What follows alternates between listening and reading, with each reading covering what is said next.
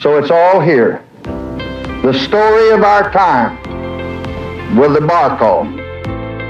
That was President Lyndon Baines Johnson upon the dedication of his presidential library in 1971.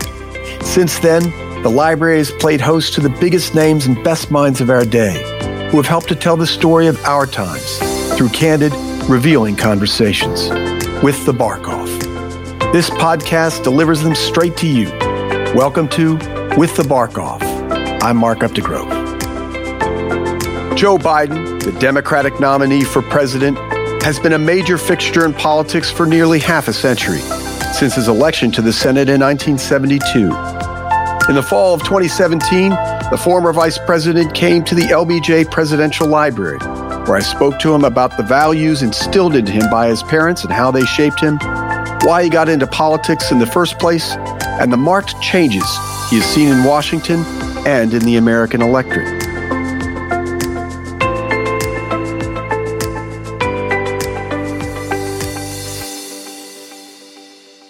I want to start, Mr. Vice President, by talking about your background, your origins.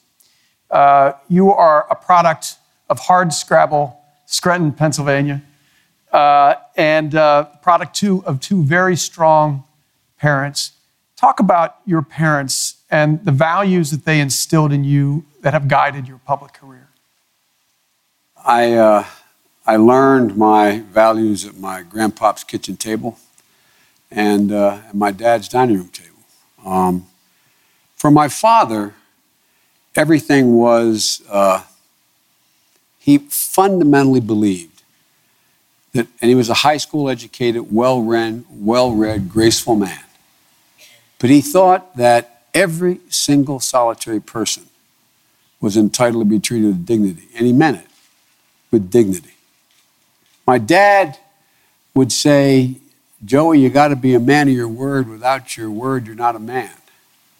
My dad, when I lost my wife and daughter, he loved my wife, my deceased wife, and my present wife, who I met 5 years later and saved my life. And my dad, when I guess I was feeling down, came over to the house, and he was in his mid-70s, and he had gone to one of these card shops, where you can buy greeting cards and you can buy those little things you put on your desk in a glass case with sayings in them, and he brought me over from a card shop a glass case that's about 7-8 inches long and a little frame, and it had 2 frames inside of Hagar the Horrible, a cartoon character, and Hagar was the Viking. And his ship had been struck by lightning. It was going down. You could see the prow had been broken. And he's looking up at God and saying, why me, God? And the next frame, a voice from heaven comes and says, why not? That was my dad. No, my dad believed that you never complain and never explain. My dad believed that the phrase I most heard, and I was a relatively good athlete. Remember the first time I got knocked out on the football field when I was playing grade school, they call CYO football. First thing I remember is my dad leaning and whispering to me and said, Joey, if nothing's broken, get up, Joey. Get up. Get up. And so in my house, it was about getting up. And my mother would say, and I really mean this, and Ben met my mother, and a lot of you got to see my mother when we got nominated. My mother was this sweet little Irish Catholic lady, Catherine Eugenia Finnegan Biden, who had a backbone like a ramrod. And she'd say, look at me, Joey. And I mean this sincerely. Look at me. Remember, you're defined by your courage, and you're redeemed by your loyalty. You're defined by your courage, and you're redeemed by your loyalty. My mother believed the greatest virtue of all was courage, because she would say, without it, you could not love with abandon. And so I was raised in my faith and my home with this notion that the world doesn't know you're living. You got to get up. There is no excuse The other phrase my mom would use, she says, as long as you're alive, you have an obligation to strive. And you're not dead till you've seen the face of God. And there's no malarkey, as my mother would say. I really mean it, because I was one of those lucky guys, and I'll end with this, that was raised in a household that I really mean this, my word is abiding. Everybody, every one of my friends wanted my mom as their mom. No, I really mean it. She was the mother confessor for everyone. You'd have to be home by midnight and your dates in high school. We lived in a little split level house, about 2,500 square feet. You walk in the back door into the dining room, and immediately to the left was a little opening. There was a small kitchen, and you'd walk through an archway into the living room. And you'd walk in the back door in the dining room with my mom, and there was a little kitchen table in the corner. You couldn't see. You could see the one chair furthest out. And if she was hearing one of our friends' confessions, she'd go like this. As you walked in, she'd go. Keep moving. So it was, I was really lucky. I really mean it. I was really lucky that I had the parents and grandfather that I had. So I'm not sure I've lived up to their expectation. I hope I have, but it's about honor. It's about duty. You were senator of your home state of Delaware at the age of 30, the youngest you can be as a U.S. senator. You came into Washington during the Nixon years, 1973. How did the Washington you saw then look like against today's Washington? How has it changed? Well, you know, I read these biographies of me now, and they say about how Biden always knew he wanted to be a senator, always knew he wanted to be president, always knew he'd run for president someday, etc. That's not true.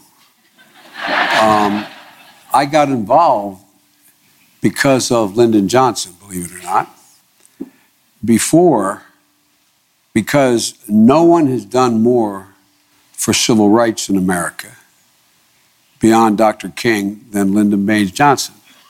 And in 1968, I was involved with a group of people who were mainstream Democrats to try to reform the Democratic Party. And I got back from law school, and my city was in flames. My city was the only city in the United States of America since the Civil War to be occupied by the military for 9 months. National Guard in every corner. We had a very conservative Democratic governor. Half my state talks like y'all do down here. The Delmarva Peninsula, for real. And we're trying to change the nature of the party because our governor wasn't very big on civil rights, the Democrat. And so I left the White Shoe law firm that I'd gotten a job with. That took a chance on me, the oldest law firm in the state. One day after being in federal court, walked across what we call Rodney Square. If you do any corporate work, you probably handle cases in Delaware. More major corporate cases are handled in the Delaware Chancery Court than any court in America. And I walked across to the basement of a catty-corner building, and I walked in, and there was a guy named Franny Kearns. I said, I want to be a public defender. He looked at me, he said, what's the matter with you? Aren't you with Prickett, Ward, Burton, Sanders? And I said, I can't do it. My city's in trouble. And so I started off as a public defender, and I ended up representing people accused of burning down the city, which they did not do. And, you know, that's what I got involved with. One thing led to another. I'd done a lot of work trying to recruit people to run for the Senate, so I knew the state well. And I ran on a program that I sometimes talk to Linda Robb about, that I think maybe this is where I was odds. I ran on the program as saying we have a crisis in confidence in America because the country was more divided on issues then in '72 than they are today, on issues. The Vietnam War was ripping families apart. The women's movement was viewed as some kind of radical thing, not a joke. The environmental movement was viewed as a plot by a bunch of Greens to try to go after corporate America. The list went on. but the political system worked. I got elected with 3,100 votes, landslide. And I came to Washington. At the time I came to Washington, there were still a lot of people there who were the old segregationists. James O. Eastland, Homan Talmadge, the whole, one of the meanest, smartest guy I ever met, McClellan from Arkansas, and John Stennis, who became a supporter and friend of mine, etc. And as vicious as the fights were still over civil rights in '72, when the debate was over, we'd all go down and have lunch or dinner together. The system worked because we went after each other's judgment, but not after their motive. So when I got elected in '72, I didn't want to go to the Senate because I said my family my wife and daughter had been killed between December the 18th. And my two boys were very, very badly injured and still hospitalized. But a group of senators came to see me, including Lloyd Bentsen, and came and said, look, just come for 6 months. We need you to organize. I was so foolish that I thought they really meant it. We had 58 Democratic senators. They didn't need me to organize. But I really believed it, so I said I'd come. And I was supposed to come, as Ben will remember, and I didn't show up the day I was supposed to be sworn in. So the next day, Senator Mansfield sent up the Secretary of the Senate and swore me in the hospital. And I went down very reluctantly. And Senator Mansfield, the majority leader, would have me come to his office once a week and give me an assignment. No senator gets an assignment. But I actually thought senators got assignments. No, I really did. And what he was doing, it took me about 2 months to figure it out, is basically taking my pulse, see if I was okay, how I was. He'd always sit behind his desk with a corncob pipe, very seldom ever light it, and he'd give me an assignment and talk to me. One day in the end of May, I came walking through those doors, those double doors you see all the time on C-SPAN. I walked down to the well of the Senate on my way to meet Senator Mansfield for my 3 o'clock meeting. I'd always walk to the well of the Senate and check with the Secretary of the Senate when the last vote was going to be so I could get in the train and go home and see my boys. And as I walked in, Jesse Helms, who got elected the same year I did from North Carolina, was excoriating two people who became very close friends of mine. One still is. Bob Dole, Republican, and Teddy Kennedy. He was excoriating them for introducing the precursor to the Americans with Disabilities Act. And he was standing there saying the government has no responsibility to the handicapped, and why should you impose on business people to have access into their business and buy taxpayer? And I thought, God, this is heartless. And I walked in, I sat down in front of Mansfield. I guess I looked angry. And he's always spoke in clipped tones. He said, what's the matter, Joe? And then I went after Jesse Helms and saying he had no social redeeming value. He did this. I couldn't understand how. No, I really did. He sat there and listened, and then he looked at me and taught me the best lesson I ever learned in public life. He said, Joe, what would you say if I told you 2.5 years ago, Dot and Jesse Helms were sitting in their living room in Raleigh, North Carolina, reading the Raleigh Observer. And there was a photograph of a 14-year-old young man in braces from his chest down his legs, steel braces, both legs, and steel crutches, standing there saying, all I want for Christmas is someone to love me and take me home. He said, Joe, what would you say if I told you Dot and Jesse Helms adopted that young man as their own? I said, I'd feel foolish, Mr. Leader. He said, well, he did, Joe. And he said, I've learned something here. It's always appropriate to question another man or woman's judgment. It's never appropriate to question their motive because you don't know their motive. And that's why I'm going to say something that is unnecessarily self-serving.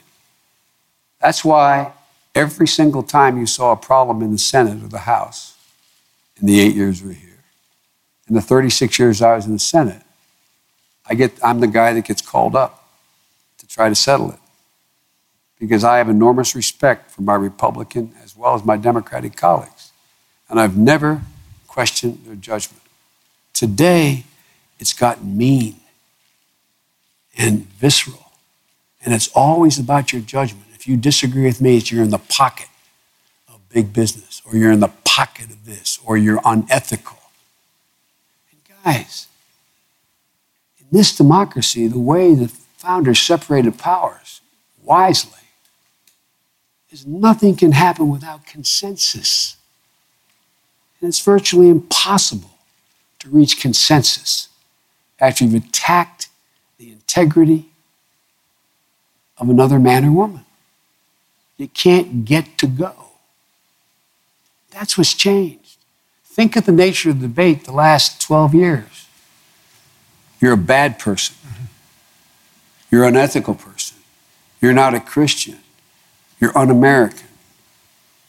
And so, folks, the thing that's changed is that plus one other thing,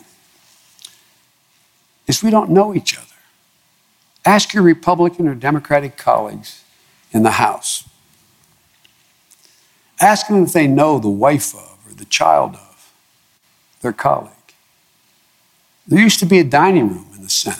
There was a private dining room where I would be able to take you as a guest.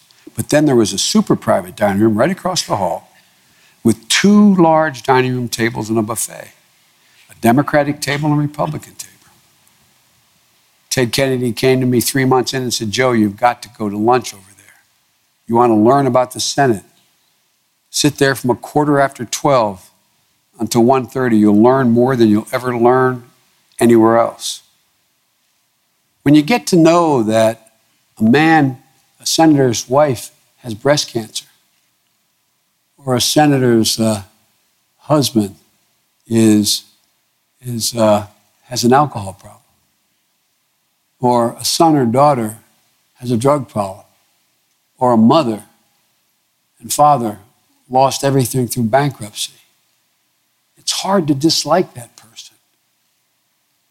You get to know them. You get to know who they are. It doesn't change your view on their views, but you actually get to know people. Because now the worry is, do I lose a primary?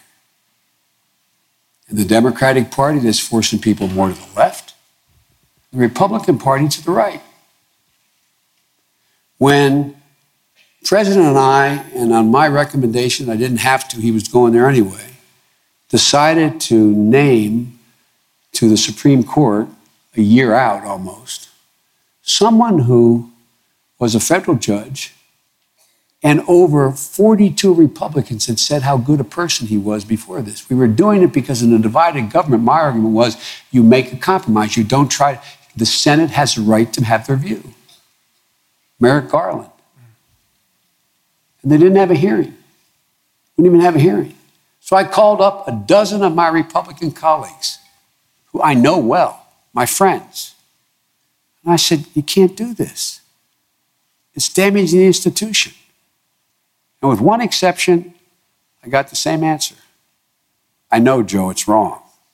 But Joe, if I go ahead and do this, I'll have a primary. The Koch brothers will drop $6 to $8, $10 million in my race. I'll be in trouble, Joe. It's no excuse not to have the courage to do the right thing, but it's an example of how much, and Democrats are no different in that regard. So look what's happened. We now have an environment where when things are going bad and people are justifiably frightened and scared, that we have this appeal, this populism, nationalism. Do you think that, whether you're a Democrat or Republican, do you think that the team running the show now really cares about poor folk? No, I mean, I think they care, don't get me wrong. But do you think their populist views are about that? This is as old as history. When people are frightened, they don't know what to do, and things aren't going well for them, find someone to blame. The other. That immigrant took my job. That black guy you used so much for and not for me. That woman who you pushed ahead just because she's a woman. Think of what's happened. And it's not just in the United States. It's around the world. And it's as old as history. And what in the process is suffering? I'll end with this. The institutions.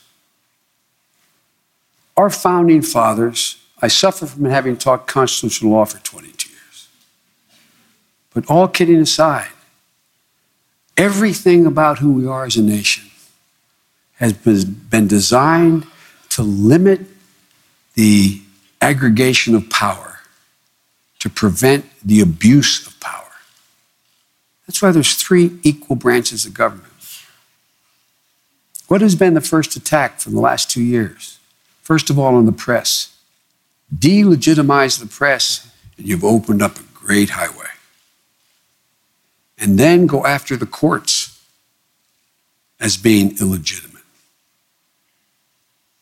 Jerome Frank wrote a famous piece called Law in the Modern Mind. He talked about the judicial myth, the need in a society like ours to believe that and have it reinforced, that the justice system is dispensing justice. So what's happened now? There's been an overwhelming attempt and targeted to delegitimize the courts, to delegitimize the press. And I heard a particular person quote Jefferson. He's never read Jefferson. No, I mean this sincerely. Jefferson said, and I'm paraphrasing, give me a choice between this government and democracy or a free press. I'll choose the free press to protect my independence and security. And so, guys, this is real. This goes beyond the present president, and it goes beyond what I'm worried may happen in my own party. So what's changed is the political system has broken down. We've got to change it for our own safety's sake. You talk about Trump's ability and his populist campaign to foment fear. You are as in touch with the everyman as any politician. You have a reputation for that. It might be part of your background as a son of Scranton. But did the backlash that we heard so thunderously from the so-called forgotten men and women surprise you in 2016? I should be more humble and say yes, but it didn't. I made 83 campaign events for Hillary. I think she would have been a fine president. I really mean that. I did 83 events for her.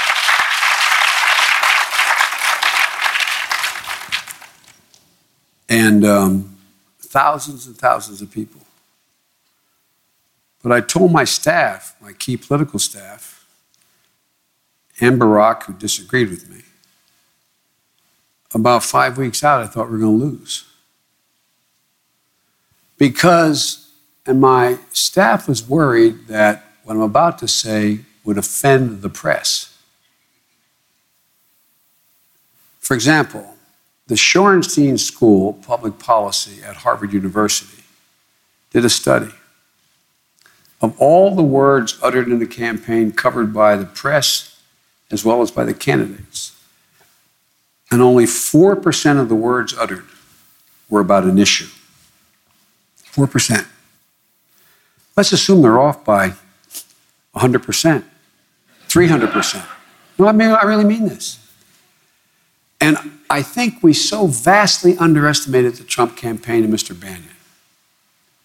The things that would have been totally disqualifying in the minds of every elected Democrat and Republican, no matter how tough and rough they were able to be said by and done by the president. And you wonder why he didn't try to explain his way out of that. But think about it. Talking about touching women in private places talking about all the things that happened. John McCain, he likes heroes that didn't get captured, etc. But think what it did. It took the eye off the ball.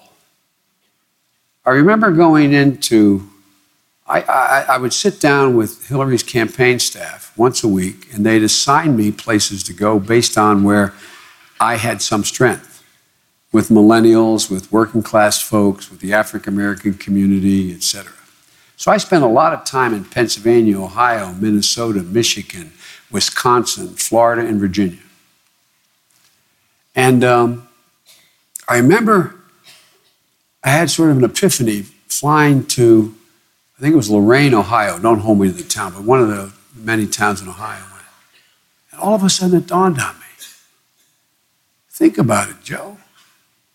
No coverage of any of the issues. Hillary had a clear, whether you agreed or not, a clear plan about how she was going to pay for education, and 12 years was not enough. She had a clear plan why, probably in Austin, I know in Philadelphia, Houston, major cities in America, if you have 2 kids and you want decent child care, it costs $20,000 a year. Working women are pretty smart. Educated women are pretty smart. Unless you're getting paid a hell of a lot more than $20,000 a year, it's not worth the effort.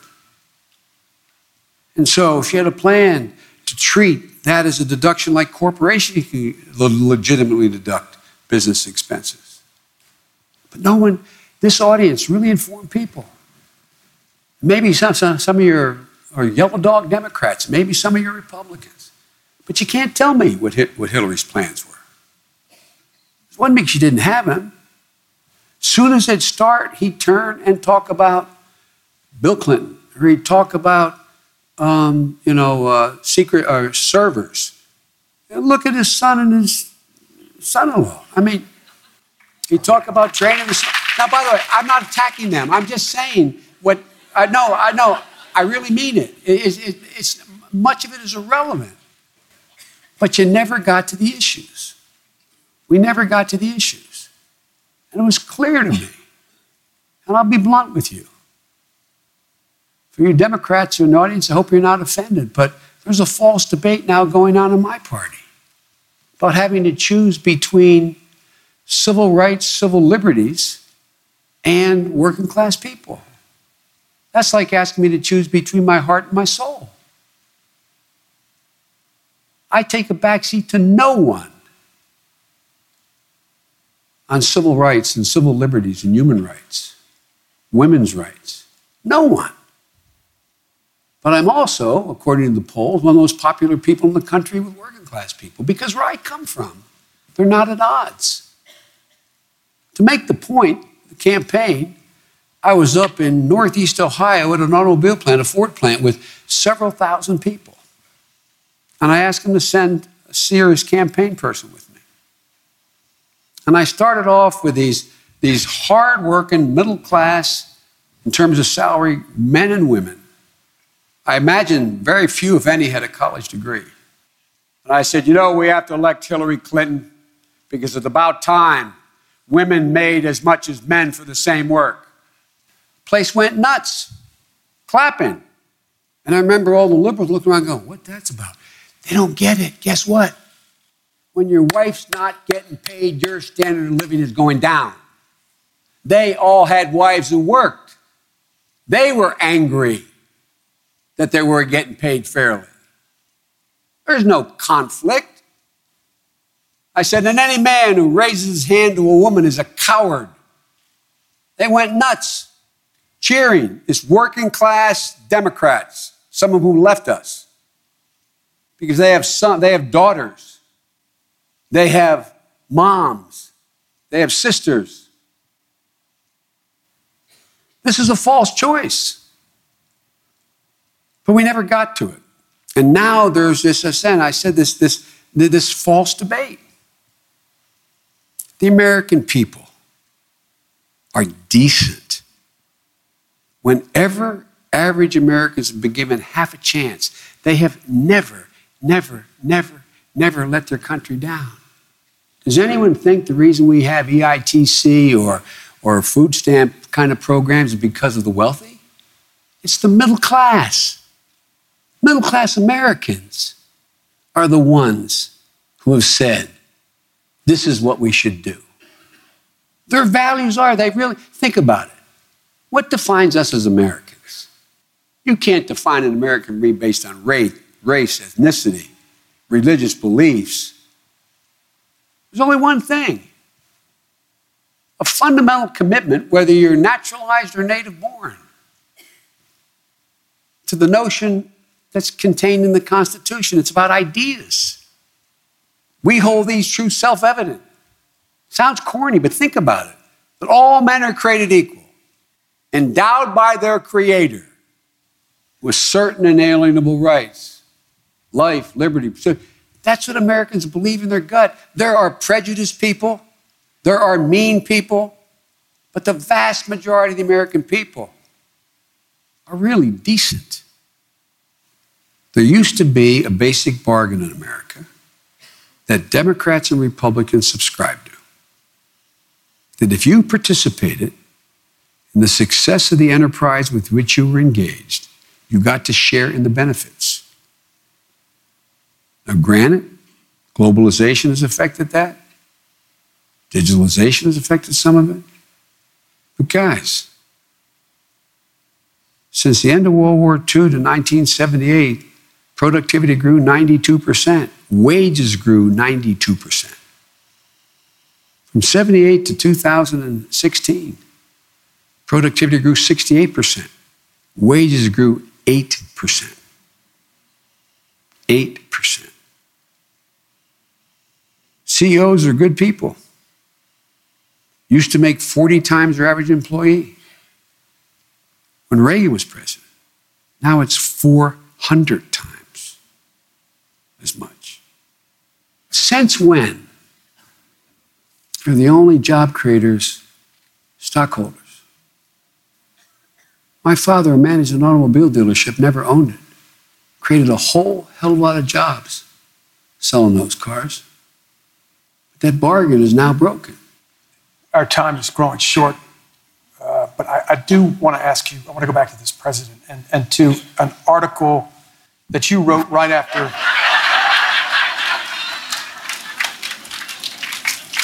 Charlottesville in the Atlantic Monthly. You wrote, "We are living through a battle for the soul of our nation."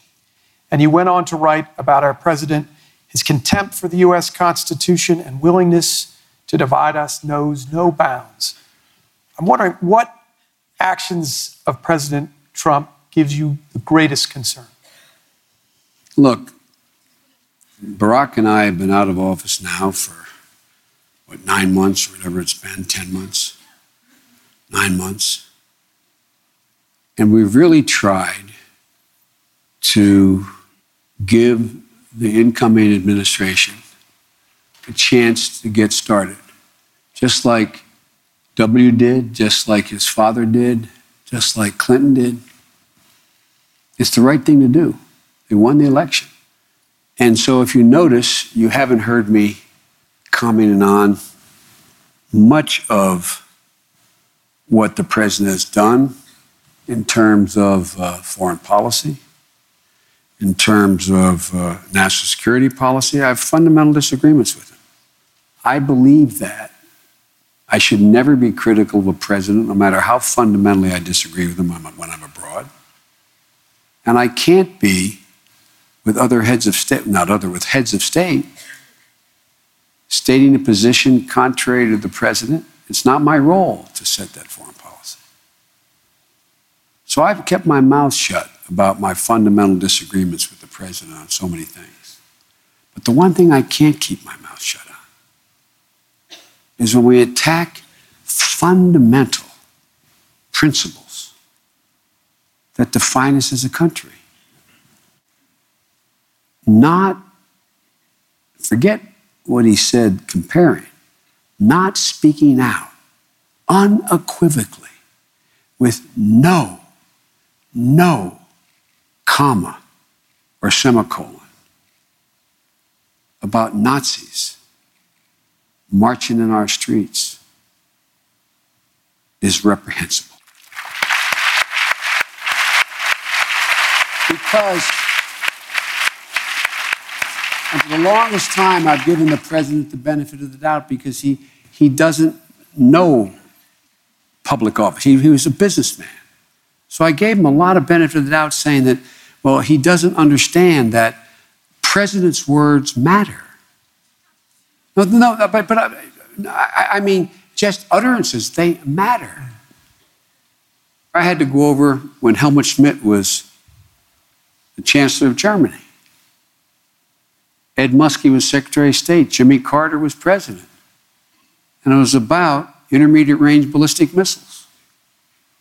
And I had to go over and explain. I was asked by the President and the Secretary of State to go sit with Helmut Schmidt and try to work out a modus vivendi with the Germans, which were important. I'll never forget what Schmidt said. We were sitting across a very small conference table in his office. And he got frustrated with me. He said, Joe, God's truth, Joe, you don't understand. When America sneezes, the world catches a cold. When America sneezes, the world catches a cold. When a president, look, we have the strongest military in the history of the world, the finest fighting force in the history of the world, not hyperbole. We're respected, and we are feared by those who would do us harm. But the reason why we're able to lead the world is not the example of our power, but the power of our example. That's what has made the rest of the world repair to us. That's what allows us to put together alliances. That's what allows us to generate consensus in the world. If there's anything we need today, is America's leadership and a continuation of the liberal world order set up after World War II that's provided so much prosperity and security for us. But it's under siege now. So when the president says things like complimenting Putin for being tough, what do you do if you are the prime minister or president in Romania, Poland, Hungary, the Baltic states, the Balkans? What do you think? You're sitting there. What do you think about when a president says, I'm not sure about this NATO commitment unless everybody's paid up? What do you think the United States will do in that circumstance? When little green men, Russian soldiers in uniform without insignia, cross the border. Latvia, Lithuania, Estonia, large Russian-speaking populations. Ukraine. Look what's going on in Romania, Hungary, today. What happens is, you decide, since you're weak and the neighbor of the bear is breathing down your neck, and it looks like the United States is giving them a pass, you make accommodations. You make an accommodation. What Putin is all about today is taking down that world order. He's not trying to reestablish the Soviet empire. He doesn't have the ability to do that. Right now, but for nuclear weapons, Russia's a third-rate power. They're losing population. They're down to 145 million people. They have the highest rate of alcoholism and AIDS. They don't know how to get the oil out of the ground that they have. For real. For real. So what do you do in that circumstance? You undermine the institutions that were built internationally to prevent the abuse of power? NATO, the EU, the ASEAN countries. Because what do the Chinese and the Russians want? They want to maintain a sphere of influence as wide as it can be without the ability of any collective group to do anything about it. So what happens if they break down NATO or the EU? They deal with then 28 small countries or medium-sized countries, none of whom have the power or capability to resist their use of corruption, energy, oligarchs, to undermine democracy in the region. That's what this is all about. So, when the president embraces this crazy man in the Philippines who is absolutely going out and having extrajudicial killings, what does you think that message that sends in South Asia? Not a joke. I mean, think about it. And when the president of the United States compares those who are opposing Nazis and white supremacists in the historic town of Charlottesville, it allows people to crawl out from under the rocks. It gives them license. They're a small percentage of the American people. The president's words matter, and I can't remain silent. I cannot remain silent on those fundamental issues. Because think about it, folks. Did any of you think these elements would go quietly into the night? Do you think that if we didn't apply the total moral disapprobation of society to white supremacists, Nazis, separatists, that they would go away? And so what happens now? People think they can say things they wouldn't have said 2 years ago because they think society will tolerate it. And it sends an awful message around the world. Reagan was right. We are the shining city on the hill. But you cannot forsake the fundamental, elemental values of this country. Because I said, we really do think we're imperfect. We haven't made it yet. But ultimately, we always have responded to Lincoln's call to appeal to our better angels. Sometimes it takes time. But my Lord, if a president remains silent or unintentionally or intentionally gives sustenance to these people crawling out from the fields and the darkness, from under the rocks, it's dangerous. But it's also dangerous for our world leadership. It's not who we are as a people, and I refuse to remain silent about it.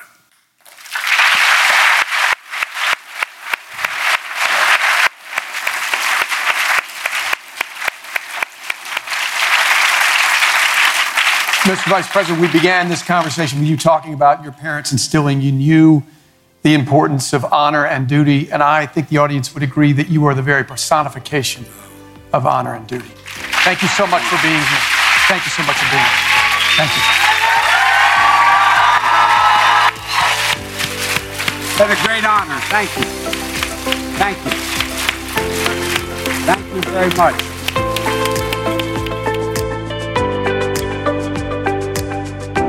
My thanks to Vice President Biden, to our sponsors, St. David's Healthcare and the Moody Foundation. And thanks to you for joining us. If you've enjoyed this episode, subscribe, rate, and review us on Apple Podcasts, Spotify, or wherever you listen to your podcasts. I'm Mark Updegrove. See you next time.